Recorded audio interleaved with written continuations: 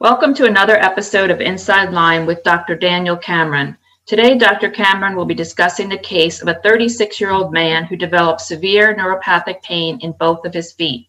The man had been diagnosed with post-treatment Lyme disease syndrome and eventually required surgery to control the pain. The man's foot pain was so extreme it was categorized as a level 10 out of 10, even when receiving methadone. Good evening, Dr. Cameron. Good evening, Darlene. Thank you for joining us to discuss this important topic. Now, this case was recently published in a journal article that you were reading. Yeah, I thought this case reminded me of pain in some of my patients in my practice. They often have different kinds of pain. So this happened to be neuropathic pain of the feet, which is a severe pain, but there's a lot of other pains that I see in my Lyme patients. They have back pain, they can have pelvic pain, headaches are painful. Many of them have a stiff neck or soreness in their neck, chest pain. Some of them have autonomic issues where they have abdominal pain. So there's quite a range of pains that I see in my Lyme disease patients. Do you typically see pain that is as this severe as described in this case?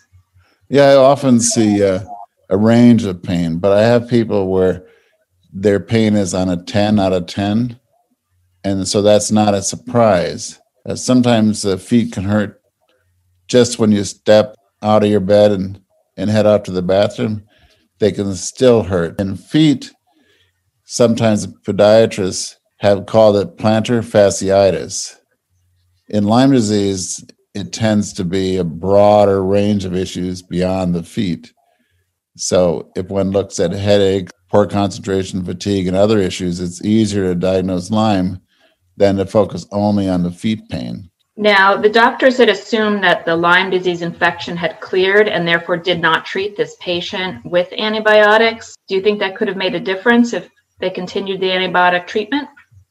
Well, the authors assumed that this patient suffered from post-treatment Lyme disease syndrome, which means they've been treated, called post-treatment, and they call it a syndrome. But the authors never discussed what actually were the antibiotics that were used. It's easy to call it post-treatment Lyme disease syndrome, even if they've only had 3 or 4 weeks of antibiotics. But I can't judge reading this article as to whether they had the kind of treatment that would cover Lyme and the various co-infections in a tick. You know, I might have looked again a second time to see if there was another antibiotic answer, but I can't comment on the treatment if the authors didn't describe that treatment. Now, the patient received several medications to try to control the pain or the pain symptoms, but stopped those medications due to side effects, and instead he underwent 2 surgical procedures. Can you tell us a little bit about those procedures? Well, first I'll talk about the pain management itself. I find that if somebody has Lyme disease, it can be very difficult to treat that pain. So they were tried narcotics, and that wasn't very effective. I find sometimes that might cut the edge, but they still have a 10 by 10 pain. I send them to pain management, and even they have a trouble managing the pain. This patient also had antidepressants, 2 different antidepressants that were used with the hope that would help with pain. And they also had gabapentin, which is also called Neurontin, which is used for pain. Despite multiple modalities, they ended up at a pain management center, and they discussed in the article some of the options that they offered this particular patient who had unrelenting, unresolved pain. In this case, the doctors thought that some kind of stimulator trial would work. And since there was some reduction of the pain from 10 to 3, that's a meaningful reduction of pain. And then they did a pulse generator implantation in the back to try to get control over the pain. It was effective at pain management, so the score dropped to a 0 to 2. They were able to cut back considerably on the methadone, which is a narcotic, the patient was able to begin to work full-time as a healthcare provider in an ambulatory clinic. The concern, of course, is this is a procedure, and it's a procedure that's fairly pricey and invasive. But fortunately for this 36-year-old man, that he had some relief that was meaningful for his pain. So these are procedures that typical patients would not undergo. Most of my patients I treat with an antibiotic, and they do quite well with pain.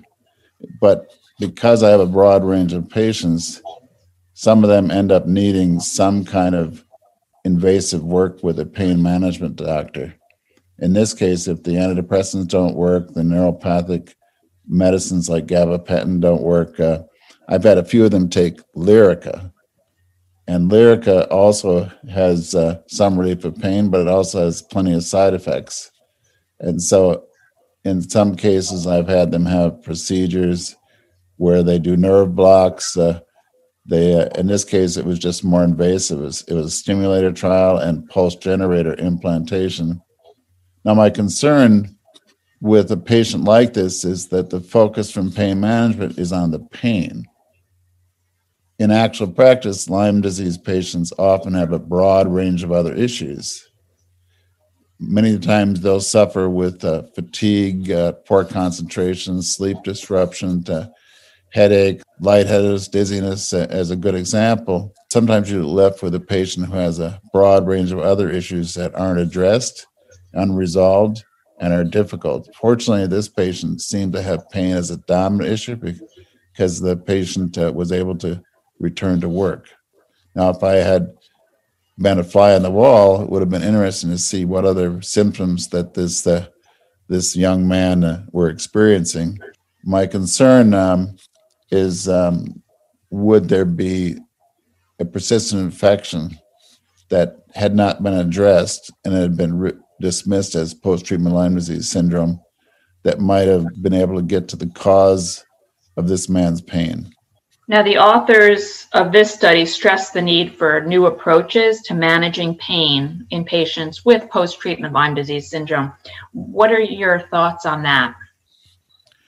Well, I think that it's helpful to have pain management, take an interest in the amount of pain that some of these patients have. And so I was appreciated these authors taking on and describing what the great measures it took to get control over the pain in this 36-year-old man. And so hopefully with these kind of articles, it'll allow us to have a better understanding of pain. It'll also allow us some insights as to how to manage pain if the antibiotic doesn't resolve the illness. Can you tell us a little bit about what post-treatment Lyme disease syndrome is and why it's so controversial? This is a compromise that some doctors have taken. Lots of doctors think that chronic Lyme doesn't exist. There's no distinct entity like chronic Lyme. And yet doctors like myself and patients who I take care of remained sick. Many of them remain sick. In fact, 1 out of 3 patients often remain sick for a long time. And so some doctors have said, well, why don't we just call it a syndrome? So we'll grant that they're sick, but we're not going to grant they have a persistent infection. So now that they've used that term, you get an author like this who's just calls it post-treatment Lyme disease syndrome. There's no discussion of whether there's a role for an antibiotic. So it became a controversial diagnosis.